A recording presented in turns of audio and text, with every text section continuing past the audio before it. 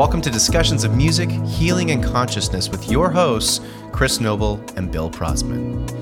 In today's episode, we're talking all about creativity, creative blocks, and creative flow. When you're feeling stuck in your creative flow, how can you get out of it? What are different tools and ways in which you can find your creative path? We'll also talk about when you are in flow and how that feels, ways to maintain it, ways to find it, and of course, ways to not beat yourself up when you can't find it and you are experiencing creative blocks. Bill and myself will be sharing our experiences with creative blocks and how we were able to overcome them. We'll be diving deep on creativity and how it is an innate part of being a human being. Why is it that all humans are creative beings? We'll be going into those topics and many, many more, as always, in our open conversation here on Discussions of Music, Healing, and Consciousness. So I'm working on a new project, and it's fun, but it's really challenging, and it's a breath work modality that I basically write each kind of down to the second.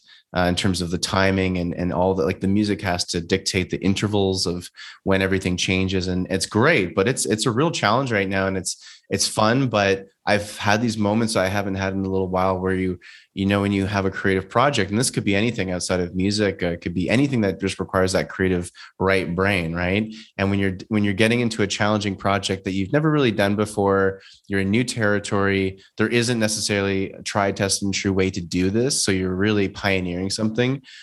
What do you find you can do when you hit, I don't even want to say writer's block, because I've got some experiences that already happened to me today that I'll share later that I've already worked through a bit of that, but it got me thinking, like when you're in a creative, let's say, conundrum, and you're like, how do I figure this out? How do I, solve this musical solution? What do you find how do you get through that? Like, what are your techniques maybe for getting through? Let's call it writer's block, for lack of a better. Yeah, it's good way to. Funny you should ask, or maybe not. It's divinely inspired that you should ask. I had a call last week with a guy who introduced me to a book I didn't know anything about called The Tao of Physics. So Tao of Physics, it was written in the 70s. So the writer takes the perspective of someone who was acquainted with leading edge physics as they were in the 1970s. Things have moved along a lot, but the idea is that there's a coincidence of the mystical and the scientific. And even though the book is a little bit old in terms of its scientific point of view, the understanding of that coincidence is it's present. We all know about that, right? And it's an intriguing book. I got it on Audible. I got the 3-hour version. There's a 9-hour version too, but I wanted to get the essence of it. And it turns out the 3-hour version was also done contemporaneously with the book as a cassette tape set. So, we didn't have Audible back in the 70s, but you could do cassette tapes. So the narration is condensing the book down. And it brought to mind something that I'd forgotten, which is how to shift consciousness from the linear to the nonlinear. A long way of answering your question. But it reminded me of something that I've been curious about for a long time, the koan, the Buddhist koan. Things where there's a paradox that has to be embraced but not resolved. And I guess the koan is a tool for being able to get through that. Like the one that came up in the book was, what's the sound of one hand clapping? The sound of two hands clapping. What's the sound of one hand clapping?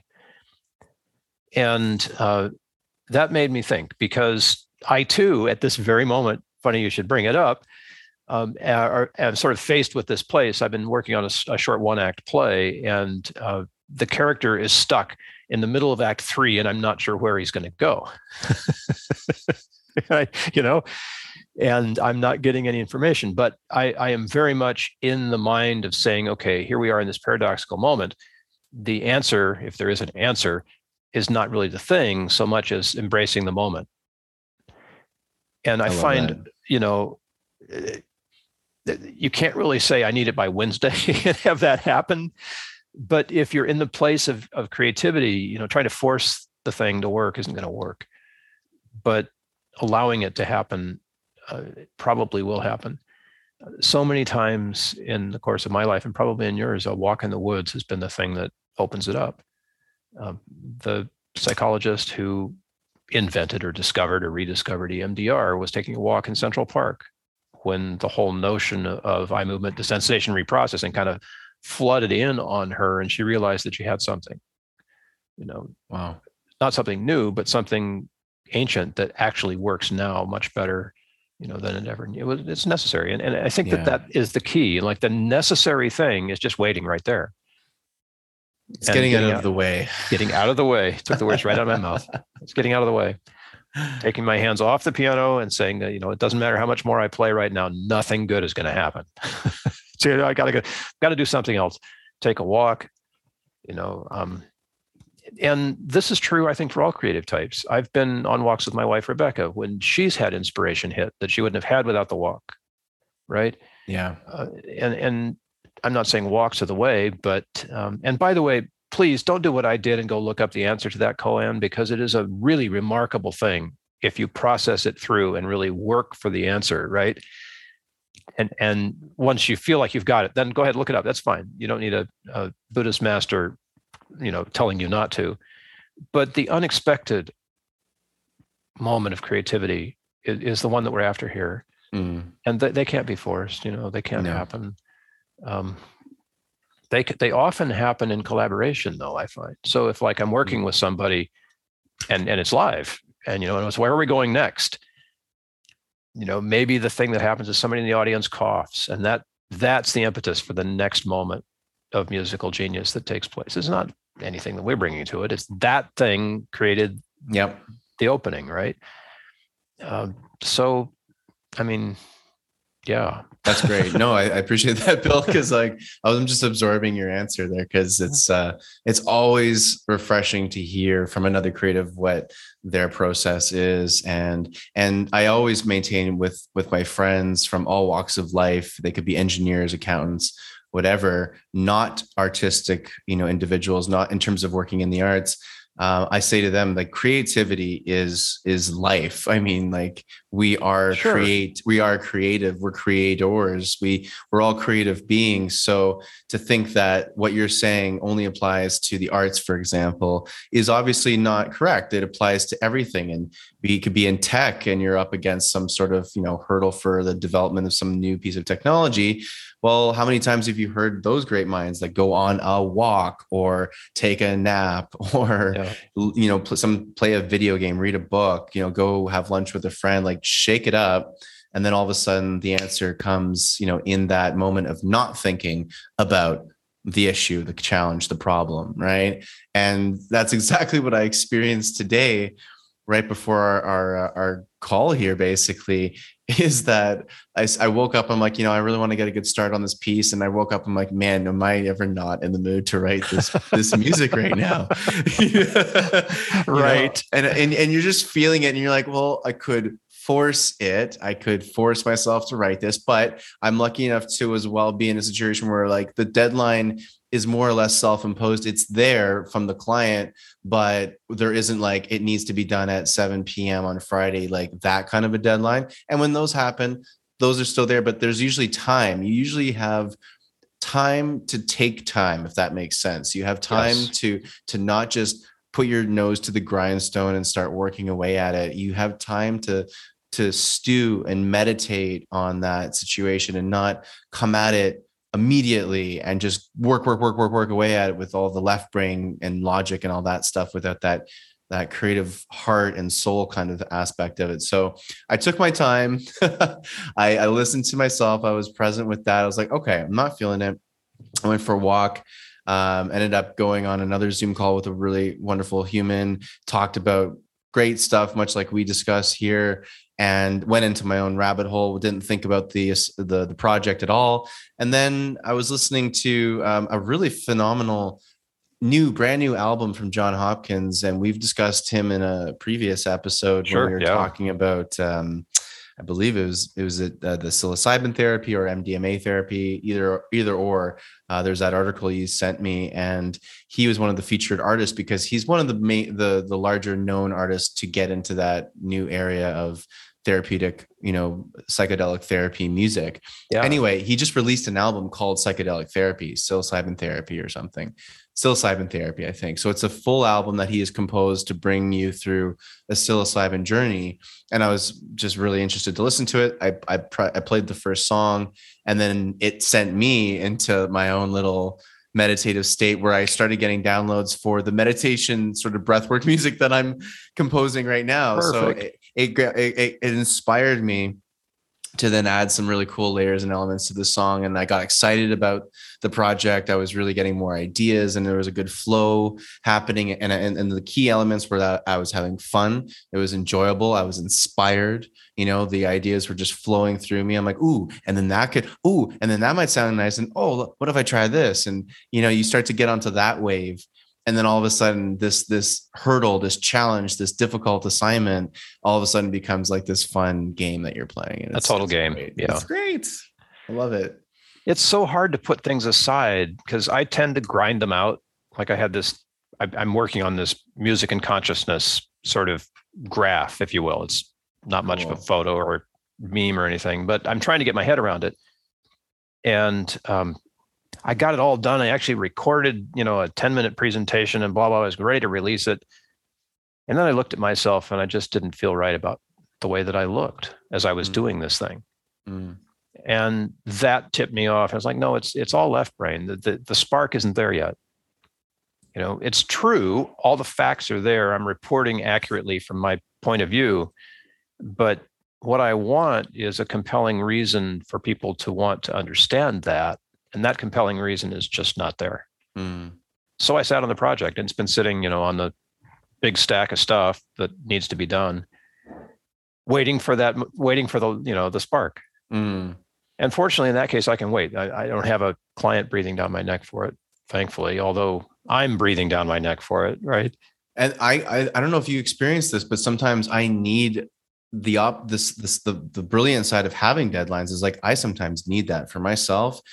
I will put something on the back burner indefinitely if I don't have some kind of a self-imposed or exterior imposed deadline. And so having, for example, this project with a client, I'm overjoyed that someone has contracted me in to do this. Therefore, it will get done. Right. The artificial deadline of it's so helpful for me. So I have this balance where I'm like, I need to flow with it. I can't force it, and I definitely can't just quote unquote like work away at it without that, again, that heart and that inspiration and that real flow of ideas. However, when there's a real deadline, you're kind of balancing, I feel like this world of right brain, left brain, right? Where you're kind of like, okay, there is a real deadline. As a professional musician, I have to hit that because that is my job. And I take great pride in knowing that I can do that. And I know I've always been able to hit every deadline I've ever had. Yeah. And so that's great. But as you're also the artist, is like, yeah, but we want this to be quality and really great. And we want it to come from the soul and the heart. So, you can't always just turn it on right then and there. You have to flow with it, and finding that ebb and that flow I feel like that is the art form, is to find that middle ground, Yeah, I think you're right. Because you can practice really hard for a performance, and then, you're ready for the magic to happen at that moment. And you kind of hope that it does, which, if you've done your work, there's no reason why it can't. Mm-hmm. But the other kind where you're creating to a deadline, like the thing's over once the creation is complete. That's a slightly different kind of a thing. That's more like, it does require more of the left brain grinded out kind of, well, maybe it doesn't, because practicing is pretty left brain too. In any case, the finished product is going to be done when you release it, when it's out of your hands. That's a sort of kind of a different thing. And practicing for that is just a matter of doing it over and over, right? Doing a lot of it. Yeah. So that when you need to, the musical flow. Although, so I was involved in a project that, everybody knows the results of that. It was called Your Song, Your Story. And it was a thing that the San Diego Symphony did as a collaborative compositional experience. And, there were auditions and there were submissions and there was a committee, and they winnowed it down to the half a dozen or whatever that were going to be in the final piece. And there was a composer that was hired, a major name from LA who was going to show up and and conduct the whole thing, when it was done.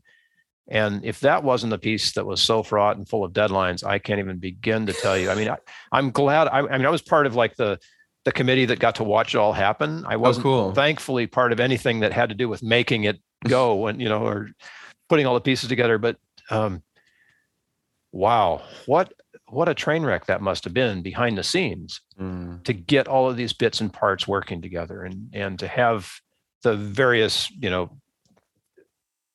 there was like a dance troupe, 2 dance troupes and extra performers. And there were multiple stages in an open air environment. It was just like, it was production wise, it was monstrous as well. Did it work as an inspiring piece of music? Well, I heard it once and I don't know. I mean, to this day, I still don't know. I was too close to it, I think, to be able to say that I was moved in the way that you want to be moved by something artistic. And that's probably the case for everybody else who was even doing more intense work than I was. It was just like this project to get it done, and make it all work. And somehow it all is going to do what it's supposed to do. Taking on a kind of a cultural outreach project like that to satisfy a bunch of disparate, musical, cultural, ethnic needs for inclusion in this one symphonic work. Wow. I mean, and fortunately there was a deadline, because if there hadn't been, that could have gone on forever. Years. Yeah. And, at some point you're the guy with all the pieces on your desk trying to figure out how to fit it all together and turn it into something that an orchestra can play, so first of all, hats off for putting yourself voluntarily into that place, because, big or small, it's the same process, right? Yeah. And, thank heaven that whole project flew, it wasn't a disaster. It worked. I hope there's video of it out. I haven't even looked. I haven't even thought about it since the thing was done. I mean, it took 18 months or something. Oh, wow. 18 months. Yeah. Because there's projects where sometimes I'm like, after it's done, I'm like, I'm so exhausted from all that. I actually kind of don't really want to look at it again. You're kind of move on and you're like, I don't really know what happened to it, because I paid no attention the second it was done. I was out. But I realize the gift now of having written down music to show up and perform, and what it takes to actually get there, even if it's, just one composer writing something. That's such a beautiful gift the composer gives, because you don't have to do all that heavy lifting. Yeah. I mean, except for the place where there's like, just slashes across the page and some chords where it's up to you.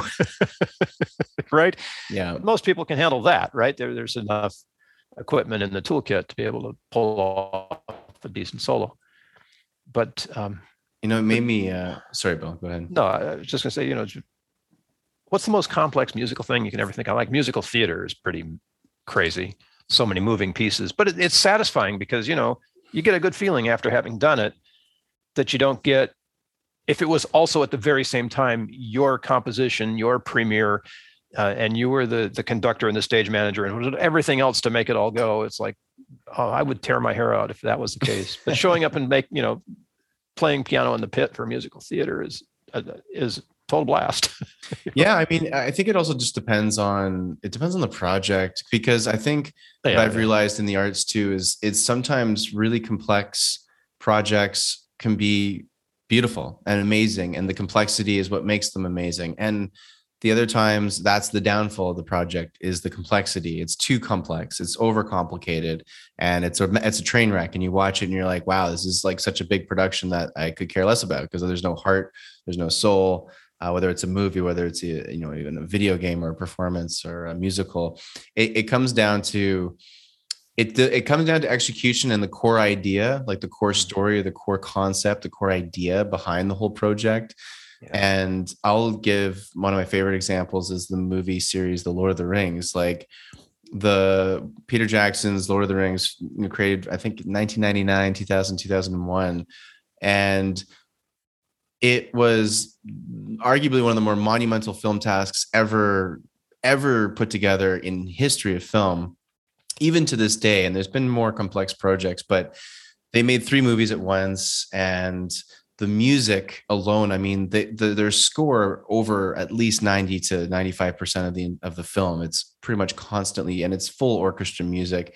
And the composer, Howard Shore, Canadian, actually, was the brilliant composer. I mean, I love the music from Lord of the Rings, but sometimes he was hitting deadline crunches that they needed 9 minutes of composed, finished orchestral music by the end of the night, and he hadn't even written it yet.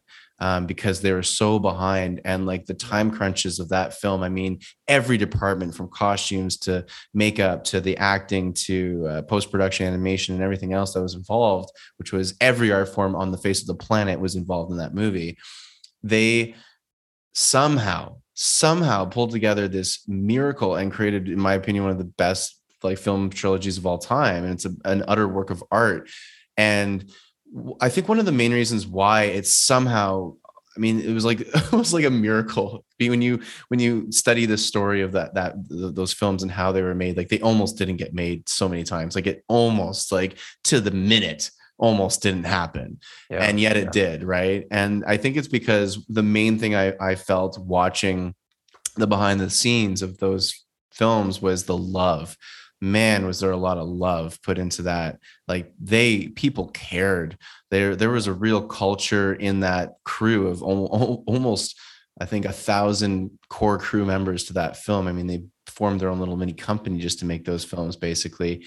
And there was so much love, so much dedication to the process, and of course the end result, that I honestly believe it was the love of every single person involved put in and infused into that movie. And you feel it. Like that movie brings me to tears so many damn times when I watch it. And I feel it's beyond the words, the acting, the music, and all the brilliant things going on. It's the love from everyone involved. You can feel it, like palpable.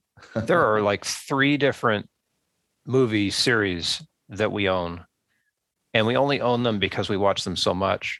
Otherwise, we'd be broke, But Lord of the Rings, the Hobbit series, and the Harry Potter series. Awesome. And what you've just said about the Lord of the Rings describes all 3 of those movies, or those series of films, in such a beautiful way. The love really shows. And that is sort of supporting the creative spark every time you need it, right? Mm-hmm. And what an incredible creative spark that is for all of those films to be able to do that. I haven't never had the experience of having like an entire movie waiting for 9 minutes of music. I can't imagine the pressure that must be like. God. But how much music? So there's close to 9 hours worth of Lord of the Rings. Yeah. So like real. And plus the extended DVDs that they add in an extra, usually 45 minutes on top of the theatrical releases. So it's nuts. Mr. Howard Shore had to write a lot of music. And this is like, 80 part orchestra, right? Huge. Like these are very complex pieces, and they're beautiful. Like how does he hit these deadlines with such grace? And it's his skill. Yes. But again, he was the first to admit he fell in love with those books and the idea of the films, and he was in love with the project. Like he lived and breathed it. I mean, how could you not? I'm in love with the project. I in 7th or 8th grade, I met guys who had read all of the trilogy many times, and it was Tolkien had that effect on people. It gets into you, and you want to know. It's so deep and rich. And world. It's this way beyond science fiction. And I love about the movies in Lord of the Rings. The books talk about it too, but the movies, I did really appreciate the adaptation because they also go into a lot of ideas of death and love and consciousness. There's like the beautiful scene in The Return of the King where Gandalf turns to Pippin when the walls are being breached by these orcs at Minas Tirith, and it looks like all hope is lost, right? And Pippin turns to Gandalf. He's like, I never thought it would end this way. And Gandalf turns to Pippin. And he's just like, end? No. The journey doesn't end here. Death is just one part of the journey. A part that we all must take. And he goes in to explain his experience of death and the beauty of life, and it's just like I just love that these films have become icons because they're teaching like kids and adults and people of all ages these are lifelong or timeless truths. And I think that in all art and all creation, when you hit those timeless truths, those moments of wisdom that are just timeless, like human connection, love, life and death, these things that we've always had to deal with, that's when you get the art that will resonate. And I can really see it standing the test of time just purely because of that like idea where it comes from. We always talk about life or death experiences, and I think the experience of creativity is a moment of birth that we've generally in civilization kind of cut ourselves off from. We still have this fear of death, but that too, according to people who've had them, the near-death experience people, that moment of death is also an experience of birth, right? It's like not a starting over, but a starting fresh. Yep. And the moments of starting fresh are available to people who want to do the conscious journey, whether that's the shadow journey, which is part of Lord of the Rings in so many ways, or the creative journey, which is part of your project that you're working on right now, and then any other project that involves solving a problem, which is actually an opportunity to create a solution rather than solve a problem, right? Yeah. And you can solve them by applying the same old, or you can really work for the inspired solution, the koan, the solution to the koan, right? You can really work for that. And it's a different kind of work than what they teach you in school. Yep. I wish that they taught, I don't know, are the Lord of the Rings on any reading list in any no, they usually skip the best books. I mean, it's like Harry Potter should be, for that matter. Harry Potter should be. I mean, this stuff is accessible in a way that most of the allegorical literature of the past hasn't been. And you can read it in Shakespeare, but for heaven's sakes, people, it takes some effort. You can't just read the cliff notes. No. You'll get the story, but memorizing the facts is not the same thing as understanding history, right? No. And you really have to work for those things. But once you work for it and you build a habit out of it, you can lean on that habit, and the creative answers that you need appear. It's really bizarre to just say that they appear, like, that's how it works, but that is how it works. That is how it works. You're also opening up, I think. Oh, it's so funny when we want to solve a problem or we want this solution. The more we think about it in a way, the harder it becomes. And it's we the think biggest ourselves into nothing. We do. We just think ourselves into the ground. We create a little vortex, like spiraling downwards as we think more and more. And how can I figure this out? It's like, actually, the best way to figure it out is to just not figure it out, is to stop thinking about it, to literally disregard it altogether and move on to something else and allow the solutions, allow the answers to come to you. And when you get into that side of the spectrum, when you get that starts to kind of fall into quantum mechanics and this idea of where do ideas come from? Like when that idea does enter your mind, it's entering your mind. It's not that your mind created it.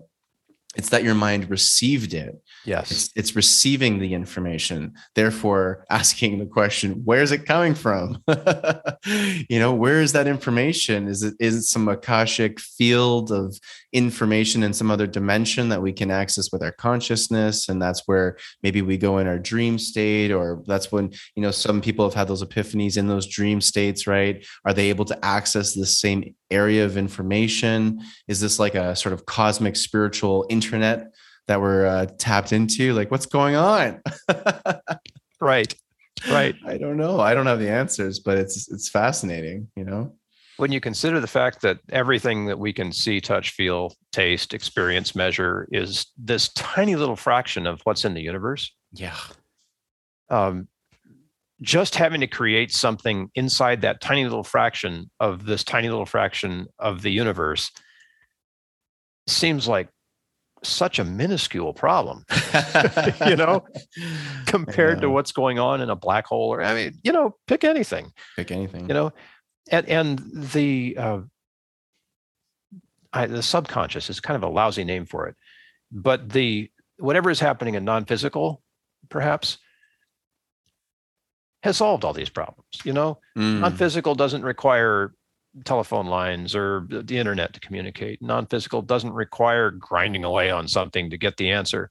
Non-physical is this place where there are other problems that exist, but they're not the ones that we're trying to solve in physical. And I don't want to sound like, Abraham here, from the law of attraction, but I think that that's actually true in the physical sense, because the more that physics gets into it, the more that they realize that it's not really about measuring what we can, it's about theoretically proving what we can't. If that's kind of a oversimplification, I think, of quantum physics, but it gets the idea across. There's quite a bit out there for which we have clues that sound like they're real. So we ought to be able to extrapolate from that what that non-physical other is. Yeah. And then maybe someday we'll be able to, move into that place and actually inhabit it in a way. But in the meantime, what we know makes a pretty good case for the existence of something that's a lot better than this mess we're in. Well, it's also like it doesn't have time as a constraint. These other dimensions, if you want to call them that, or the ether. I mean, like these are outside of time. Like time only exists in this third dimensional reality. So, when you're like, oh, I haven't figured out the solution yet, it's because, well, yeah, there's a yet, right? Yeah, you're waiting around. You're waiting around for the solution. Well, guess what? That if time doesn't exist in these other realms, the solution has already been invented. You know what I mean? It's already done. Everything has been figured out already. So if you can tap into that, that's where you can find these. There's always a solution. There's always a solution. It's just a matter of allowing it to come to you rather than beating your head against the wall. And we have a fairly decent equation for telling us exactly what benefit time is to us, right? It's mass times the speed of light. Right. Look at all the problems we could solve if we were able to use that effectively. And we sit around waiting for people to use that to blow atoms apart, but it's actually accessible to anyone who wants to use it. And our thoughts, I think, are I'm right. Right. Yes. So that's time, basically. Mm-hmm. How many miles per second. So if you work that out, and equations being what they are, you can work either way, right? So you can discover what your energy is, or you can discover how fast you're going. The other crazy thing about this like what you're talking about, our senses and this physical reality, is like we only know a certain fraction of what makes it up. The thing is that we're also empty space. Our third dimensional matter and reality, the thing that we call the physical world, isn't even physical. It's not even physical. It's 99.9% empty space, man. Yeah. Like it's not even physical. So it's all kind of an illusion at the end of the day. Meaning that if it feels far-fetched and you're listening to this, if it feels far-fetched to think, oh, I can just, reach into the ether and grab an idea. Well, it's not, like, it's actually not crazy at all. And it's been proven time and time again. All the great minds of history say very commonly, oh, it came to me. The idea came to me. It came in a dream. I was daydreaming. I was walking. It came to me. Yeah. I didn't generate it. It came to me. And that applies whether you're Newton working on physics or whoever the physicists are. I mean, how about Clee Irwin, who's working on quantum gravity with a team at Caltech? Cool. Fantastic. But there seems to be a need in our world for a collision. Nothing happens till particles like bounce against each other. Right. And then something happens. So in particle physics anyway, I don't know how this works in metaphysics, but I suspect it's the same way. If you get contrast into the equation, that produces a response that's going to be better than without the contrast. Yes. Interesting. Right? Yeah. And that doesn't, it works in the physical world too, but if you're looking for ideas, often the contrasting points of opposite in this thing are what yield the way forward. Yeah. And we talk about that paradox, as a metaphor that we can talk about. Paradox isn't a metaphor, but paradox is our language construct for inviting that potential, right? And finding the conflict in music is often a matter of just introducing more tension, right? Because the more tension you build into something, the better the result of the release once it comes. Yeah. Yeah. Right. And provided you survive the tension. but that whole concept it's there in music too. I think it's there in consciousness, but I haven't yet quite figured it out. Other than paradox, I'm politically, I'm sort of in the middle between the left and right here in America. And that has sort of forced me into a self-discipline of understanding as much as I can of both sides, like the paradox, right? To be able to form a middle opinion about what I think, right? And so I kind of appreciate that. But on the creative side, like trying to come up with the solution to my poor one-act play right now, it's all in your head, or perhaps in your heart. And I played all the games. Like, what does the character want? Where does this melody want to go? You give yourself all of the prompts to get there. But I think at the end of the day, it's just about building the biggest possible conflict that you can, and then allowing that to inform the resolution. Yeah, I certainly in the arts, certainly in storytelling. I mean, stories live and die by conflict. If there's no conflict, there's really no story. Yeah. And I've been using these metaphors all the time for myself and for my friends when we're talking through a particular, day-to-day issue or something that the other person's overcoming. I always say, like, well, guess what? Do you want to play the video game that has no challenges, that you have all the cheats to start the game off with? You already know how it ends. You have absolutely, if you want to do that, if you do that in life, you have no life. Like that game sucks. It's boring. That movie has no entertainment whatsoever. There's no conflict. There's no story. Yeah. Like, what happens? They have no obstacles to get over. They have no challenges happening to them. There's literally no story. I woke up, I got out of bed, and I went to work, and I came home and I went to bed. You're like, okay. And you're like, that's my story. It's like, that's not a story. It's more of a fact. Yeah. Like a fact. You're just stating a fact. Like, that happened. Okay, great. No tension, no release. There's no story. Like, where is the conflict, right? And in life, we get conflict all the time, but it's, instead of looking at conflict always as this bad thing, you look at it as like, first of all, that's what we signed up for. I mean, this is what life is all about, is having conflict, because then the second thing is that you learn from conflict, and you get to create this new result out of it. But typically that result is an understanding and a learning and a lesson that you become a better and stronger person because of that conflict. And so ultimately, is it good or bad? It just is. It's something that propels you forward and makes this way more entertaining of a life experience, And it's so useful to know that, because your judgment goes out the window. When you say, okay, contrast it, and I'm choosing contrast. Conflict is a fine word too, but I'm choosing contrast. To have all that contrast hitting you at once without a way out, it can be overwhelming. Yeah. So what we're talking about here is more of like a selective contrast. You're organizing contrast in increasing amounts so that you can get to a place where when you do let the steam off, it feels really good. Right. And oftentimes we have no idea when we're doing a solo or anything, how that's going to resolve.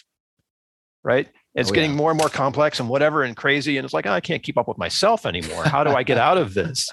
Right. And then magic happens. But it's necessary to push it that hard to get to the magic, if you're doing yourself.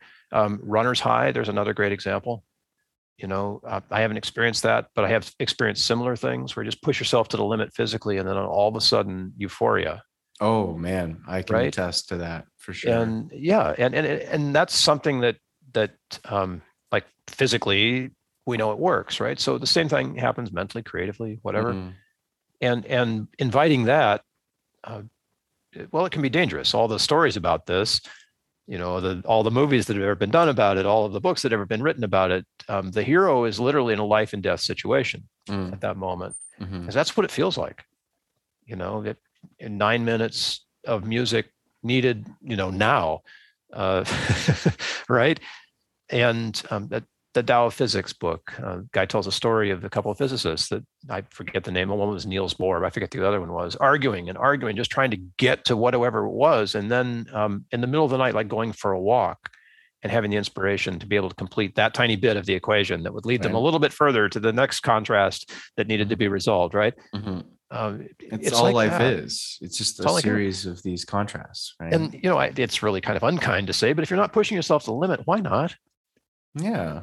And the limit doesn't have to be this idea of like a army drill sergeant pushing you to horrible limits where you're overexerting yourself and you're crashing and burning out and all that. That's a different, like, we have there's an unhealthy way to push and an unhealthy way to stretch your limits. And then there's a really healthy way to do it where you intuitively know that I got this. Yes, it's going to be really tough. It's going to be a challenge. Absolutely. But I ultimately know I got this, And so there's a fine line, I think. And when you can find that fine line and push in the healthy sense where you're creating new neural pathways. Every time you feel uncomfortable, anytime you feel uncomfortable, it's actually because your brain is creating new neural pathways. Yeah, you're growing. You're growing, and growing we call it uncomfortable because it's how it feels for most of us, but it's just a feeling. And we could rewire that to feel like, oh, I'm uncomfortable. Oh, sick, I'm uncomfortable. That's great. It means I'm creating new neural pathways. My brain's becoming stronger, more healthy. I'm having a more fruitful experience right now. Great. I'm uncomfortable. Awesome. Right. It's the metaphor for me is yoga, because there are balance poses in yoga where I'm going to crash and burn every time, but I keep trying. Mm-hmm. And that showing up to do the difficult pose is how it's supposed to feel, right? You've got to feel unbalanced and shaky and not sure of what to do and how to work it in order to find out how your system organizes itself around whatever the thing is you're doing in yoga. I love that. And that's really spectacular once you understand that that's what's going on. It's not just like stretching or, getting tired out if people still do Bikram yoga and the hot yoga and all that stuff or whatever. Kundalini yoga is a murder too. If you do it the way that Gurmukh teaches, it's like, oh my gosh, you will be tired beyond tired, but that's intentional. Yeah. It's awesome. Right? All prepare all this great contrast only to prepare for meditation, where there's also great contrast, but it's happening up here, in the head brain. So there are so many ways to seek these things out and to literally tire yourself out, whether that's creatively or mentally or emotionally, whatever it is, because in that moment of exhaustion is the moment of the inspiration. That's when the breath returns, right? Yeah. Creation, the birth, the birth. New. Yeah. And this isn't something you can talk about without having experienced it. Like you have to have had the experience in order to know it and own it. Otherwise you just sound fake, right? It's like, a preacher that shows up, with the online divinity credentials and tries to give a sermon. Like, whoa, hold on a second, dude. There's something missing here. What is it that's missing about this sermon is real life experience, having lived it, right? Which is why we love listening to blown up veterans talk and other people who've had so severely handicapped, or some other way they've been compromised in life, and yet they've done all these things. It's so inspirational to know that that's possible for us. That we eat that stuff up. It's amazing. We've all seen blind piano players, and there's that kid from Asia someplace who has like between both hands has about 6 fingers, and is playing Mozart, and it's like, whoa. Dude, this is incredible, right? Painters who don't have any arms and they paint with their feet. They paint with their feet, their mouth or whatever. Yeah. And it's, it makes Stephen Hawking look like the genius and the monstrous guy that he was in terms of being able to think that clearly about theoretical concepts. It's like, this is incredible, right?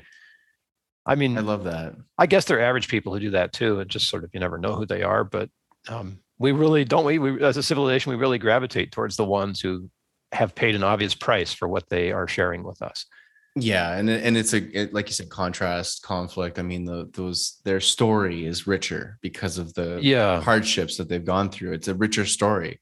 It simply is, right?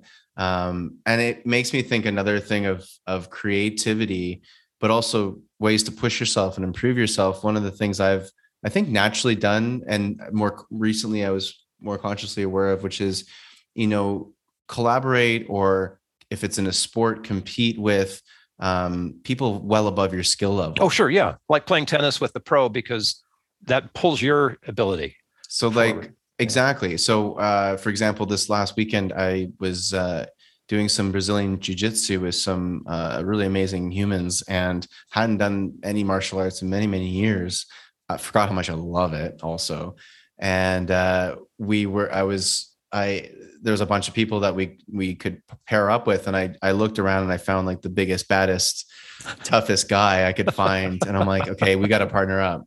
Because I like actually wanted to get my ass kicked so that I could improve that much faster, because I'd learned that through playing competitive hockey as a teenager. And I remember going to this international hockey camp with a bunch of Americans and like Swedes and Finnish kids and stuff. And it was like high end, some NHLers were there, given like all their tips and tricks and stuff. And I was the worst player there. Like I was like, oh my God, I thought I was good because I was like the top player in my league back at home. And I went here and I was like, oh my God, I am like nothing. These guys are so good. But after that week, I came back to my league and I was like 10,000 times better because I was working with these amazingly talented individuals. And so it raises your vibration, it raises your level of skill to be surrounded by people that are just doing these things that you think are, wow, like, I don't even think I could do that. Great. Be around that energy, because then you'll actually understand how to do that through the experience. You can't read that stuff. You have to really experience that kind of thing, you know? Have you ever had the I was going to say the unfortunate pleasure, but it's probably more fortunate, of being like assigned to a musical project where you completely don't get along with anybody? I've had that happen for sure. Yeah. And yet you have to create, right? Yep. And you know they feel the same way. But you got to put those differences aside and somehow create something that's going to work for the situation, right? Is it better to do that? Well, it depends then of getting along. So this, for example, the guy that I picked for this Brazilian jiu-jitsu was an incredibly awesome guy. Like he was really helping me, training me really well. And he was really kind and compassionate. He was also terrified, like super, super strong. I would not want to go toe to toe with this guy, but I liked him and we vibed really well together. So therefore I would learn, I think, better with a more vibrational match, or being with people that I get along with more. So if you get paired with people that you straight up don't get along with, I think that will affect the end product, but I don't know. Sometimes you can kind of persevere. Like sometimes I actually just kind of like move out of the whole, like, okay, you know what? We don't like each other. That's fine. You know what? I do like creating awesome stuff. And guess what? We're all going to create something awesome here. I've decided that is the intention. That is, we are just going to do that. No ifs, ands, or buts, period. That's it. And then that's what ends up happening, you know? I haven't had too much experience like that. No, I like that answer, because in the world right now, we're all being forced into places where we have to do things in ways and with people that are very different from us. Yeah. In order to achieve something, pick anything like climate change or whatever. Half of America doesn't believe, that's probably an overestimate, but you know what I'm saying? There are people who are adamantly opposed to, their climate deniers, right? And then there are people who really get it, like Greta Thunberg or whatever her name is, from the Netherlands. And yet here we are on the same rock, and we have to somehow figure out how to get along. It's my thesis anyway that musicians have more practice at doing that, perhaps than other people, maybe dancers, and that if we could somehow deploy put it all aside because we're going to create this beautiful thing together. If we could figure out how to bottle that, and get it out to more people, we might be better off at solving some of these problems. I mean, good heavens. Where did they finally had a budget in Israel, and the first time in 20 years or something. I don't know if we had a budget in the United States out of our government in a long time, but these aren't huge problems. They're very complex, but the novel creative solution just doesn't seem to exist inside of a lot of institutional problem-solving organizations. Yeah, well, they're very one-dimensional with the way they tackle things. They're just, and yet we're only talking about adding another dimension, right? Musicians and conscious people who are working in the spiritual world are familiar with 5 dimensions or more, or well more. Yeah. Well more. And there's here we go back to my old question again, that, what kind of responsibility do we have as musicians to go back and sort of pick everybody up and pull them along with us into the music? and if we extend it by analogy, what responsibility do we have as human beings to sort of extend ourselves back and bring everybody along with us? I mean, within the family, you can do your best, but even within the family, some people won't go. Oh yeah. Although on a creative project, everybody goes, or they're out. They're just out. I think life isn't that much different. We like to think that it is different, but especially with the world that we're living on right now, if we don't start working together, we're out. Project's done. Yeah, project's over. Like if we don't start coming together and celebrating our differences, then that is a recipe for disaster, in my opinion. So to me, the immediate solution is, and what has worked for me in the past, is embrace the differences instead of ignoring them, instead of just viewing them as like, oh God, like how are we even going to get along? We have like nothing in common. Great. Guess what? There's a reason that you came together, and we're all from the same source of creation. We all are loving beings. That's, even if we've been dragged really far from that path, we all come from a core place of love, core place of creation and connectivity. And we are all connected, whether we like it or not.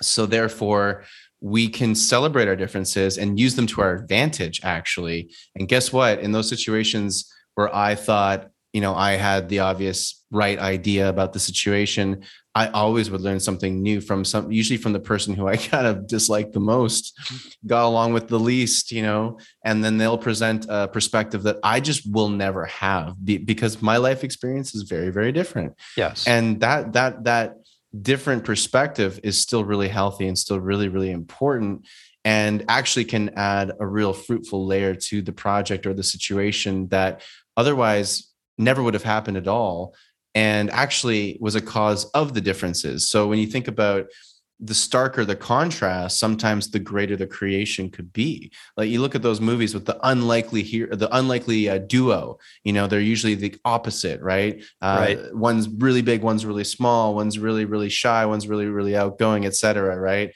They play these polarized kind of people, and you're like, how would they ever get along? They're completely different. Well, that's why they get along so well. It's because they're so different. And I think if we, as a species, move into unity consciousness and understand that, hey, we are all different. Isn't that great? Thank God. I'd be bored stiff if I had everything in common with everyone. Thank God we have differences, Yeah. And let's celebrate that instead of being like, oh man, how are we going to have a conversation? I don't even know. It's like, great. If you don't know, just start asking questions. Yeah. Just ask a question. each other. What's the music on your heart? I mean, ask a skillful question. Yeah. If your objective is figuring out climate change, ask a question that has nothing to do with climate change, yes. Because, that's the problem. What you want to know is that you're working next to somebody that you respect. Yeah. What was the last concert you saw? What kind of music do you like to listen to? Or what was the last, movie that made you like bawl your eyes out or made you laugh, like rib splitting laughter? What's the funniest thing that a white person has ever done? I mean, there are ways we can tackle this, right? That don't have to be politically correct. And those are skillful ways, right? Because hearing an answer to that question from someone who's not white could be eye-opening, and also at the same time incredibly funny. And I wouldn't say that unless I asked the question and had been told. So there it is, right? Oh so yeah, me too. Full disclosure, right? and white guys, we're pretty funny to the rest of the world. Yeah, for a lot of reasons. For a lot of reasons, man. We are just anyway. Yeah. So there we go. There's our conversation on skin color for the moment. Well, I just think it goes back to, again, like I was hearing someone talk about, race recently, and they're like, look, we should have been through this about 100 years ago. We're about 100 years. We're about 100 years behind right now. Even the fact that we have Black Lives Matter right now is just, it's so like, we really should have been through this as a species about 100 years ago. So we got to catch up to that, because I'll be honest, and I was hearing this from Dr. Stephen Greer, who's all about the disclosure movement and contact with extraterrestrials, because he's like, and I think he's absolutely right. He's like, look, we're moving into a new existence where we're going to be interacting with other beings. Okay. And the idea that we can't even get along amongst each other, amongst ourselves, is laughable, because we're going to need to be very, collaborative and cooperative with one another, because we're going to need to be collaborative and cooperative with other species on other planets and other galaxies all around this infinite universe of life.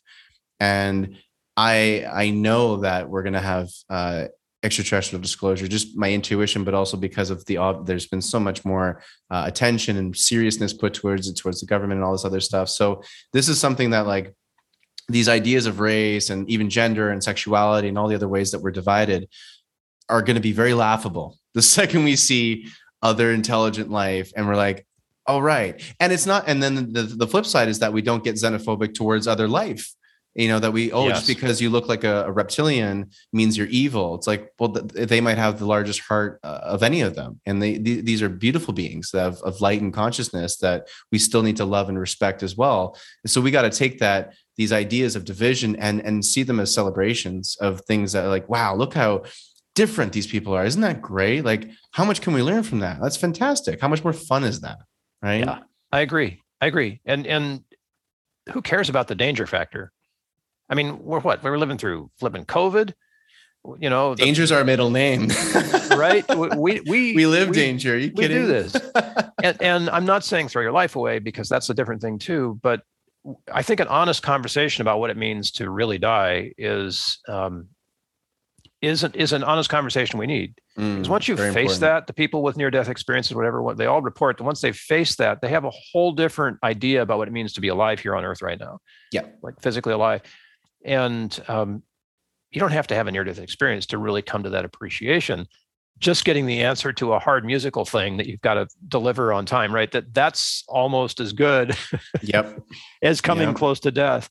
Yep. Because you realize in that instant of how what an incredible gift it is to be here now. Yeah. Right. And those little moments, let's bring those on, whatever they are. Yep. And if contrast brings them, then great. If an incredible moment of divine love brings them, great. If it comes from music or art or accounting, IT, whatever brings you to that moment, seek that and find that, because that's the life spark. What do they call it? The all spark. That's the all spark, right? That's the kryptonite. Whatever the thing is that makes you go, that's the juice. And it's just there. I mean, there's no reason to hold yourself. It's always there. It's always there. It's always there. But we just forget. Yeah, we do a good job. Well, we do. Yeah, we discipline ourselves to not accept it. Really. Mm-hmm. Yeah, pretend it's not there, and then we'll rediscover it when we leave this physical vessel. We're like, that's interesting. That's heaven. I'll get there. After I die, I'll go there. No, for heaven's sake, bring heaven to earth. It's here now, right? Absolutely. And why not? Yeah. Why not? I mean, goodness knows, I wouldn't enjoy music as much as I do right now if it hadn't been for Scott Joplin. Oh yeah. And why not? Right? Yeah. Thank heaven. So whatever it is that brings you that joy, like, if you want to know more about that, just dig into it. Go on a search. If it's a koan, try to solve the what is the sound of one hand clapping before looking it up, right? Like I did, cheating, because you can't undo that, right? If it's music, dive into music. Just find out, what is it about music that is so resonant for you. If it's bookkeeping, whatever the thing is, take it to the limit and let yourself go there fully. And let whatever that thing is fully inhabit you as a being, so that you can be that, be that connected to it. And it comes like a friendship in a way too. Yeah. Yeah. I feel music is a really good friend of mine. Sometimes I'll not play piano for a couple of days and I'll come back. I'm like, oh, I missed you. Yeah. It's like, oh, I really love the melodies. Hi. Yeah. Yeah. I love it. That's the relationship. That friendship. I think that's the relationship all of us need in some way, with at least something, with at least one thing. Other people, they're pretty good. They're fairly reliable. But if you have that, like with the keyboard, if you have that with the software that you're creating, if you have whatever you have that's got that intimate thing that is your allspark, isn't that like the ultimate? Kind of the reason we're here. Yeah. It's not following your bliss. It's imbibing. It's befriending your bliss or something. Yeah. Living it, befriending it. And then I've heard people that, like, they talk about, making love to life, like romancing life. Like, what I love so much about Mediterranean cultures is this They want to romance life. Life is romantic. It's this beautiful thing. It's this thing that you just like, that's why meals are 3 hours and conversations are so long and beautiful. They're in the heart, and spending quality time, not just like spurts of little things here and there and a couple Zoom calls. It's like, no, we're sitting down and having a conscious time together to connect with each other and appreciate the food that's entering our bodies. And just, there's this reverence for the romance of life. And I've always resonated with that, and especially in Europe, but particularly the Mediterranean really has that. And many other cultures, many other cultures around the world have that similar reverence to life being like, it's like a romance novel, like you're courting it in some ways, and you're being tender and gentle and loving, it's like this relationship, really, right? Open arms, right? Yeah. And you gather whatever comes, but you also have to let go of whatever comes, because but you're not all closed up. You're open to it, right? And just being open in that way is the beautiful gift. It's just such a beautiful gift. Oh, I love it. I can see that happening within my family, over the course of my lifetime. I can see how that works, and there are examples both ways. But when you get that, like Chris just said, if you're listening to this, when you get that, that's the magic. That's really the magic. Welcoming the unexpected, perhaps. Yeah. I know we're coming up on Thanksgiving, so I have a short story about that, but it fits, and it's so amazing because thank you, Mom. My mom, who was perpetually happy and had an awesome command of the English language, would say non sequiturs frequently. She wasn't Yogi Berra, but she had a good one every so often. And one of the things that we would do around the family table when we were having formal dinners, because we had those meals, it didn't last 3 hours, but we had formal dinners regularly, candles and the whole thing, was to set an extra place. And the idea of the extra place was that if anybody were to drop by, then they would be able to join us for the meal. But Mom called it the unwelcome guest. She meant to say unexpected. I love it. That's the place for the unwelcome guest. So thank you, Mom. Thank you. And of course, the funny thing, of course, is that she meant it the opposite way. It was the welcome spot for whoever happened by. I think that's something that my family did for Christmas dinners. Most of the people over weren't family. They're all a bunch of friends that didn't have family to spend Christmas with. And so we would always have these unexpected guests, and it made the meals so much more beautiful and amazing. And it meant so much to the people who, especially for myself this year, I'll be celebrating my first Christmas away from my family. So I've already been invited to a couple of friends' Christmas dinners, and just the fact that I had those invites, I mean, like, it means the world to me to be able to share that family and conscious, space, eating a really important dinner. I love the holiday dinners all year round, just because it's those rare moments we get to be intentional with our loved ones and actually sit down and like spend quality time, and spend some quality time on the food too, which is always a good thing. Always a good thing. Always a good thing. So I know we've given you guys challenges. One of them was to sing a love song to someone. Here's another challenge. And it might, no, it's not too late, because we got both Thanksgiving in the US anyway, coming up, and Christmas, is to see what it feels like to invite a stranger to join you for a family celebration.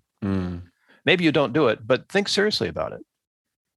And stranger being someone you may have met maybe once or twice, or acquaintance, casual acquaintance, like a casual acquaintance, but you just know that it would mean something to them, or especially it's an easy one if you know that they don't have family, right, where you live, right? Then that's usually an easy one to spot out. So do it, and I guarantee you'll be very, very fulfilled, and it's a beautiful thing to share, I think, with people. Sure, even if they say no or have other plans or whatever, the act of doing it, it's for you. Beautiful. Is a beautiful thing too. Great challenge. Maybe dinner isn't the place. Maybe just invite them to church, or if you're going to do something, that's jam. Or jam party. Yeah, come on over. We're singing the Om tonight. Yeah, Om jam. Prepare to leave your body for the next 5 hours. Exactly right.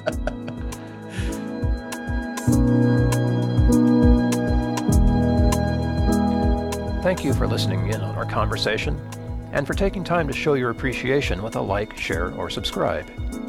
Discussions of Music, Healing, and Consciousness is a practice of spontaneity, and we welcome your comments, ideas, and questions. There are ways to connect with us in the show notes, so let us hear from you. Until next time, this is Bill Protzman along with Chris Noble wishing you great musical health. Samara Huchaya.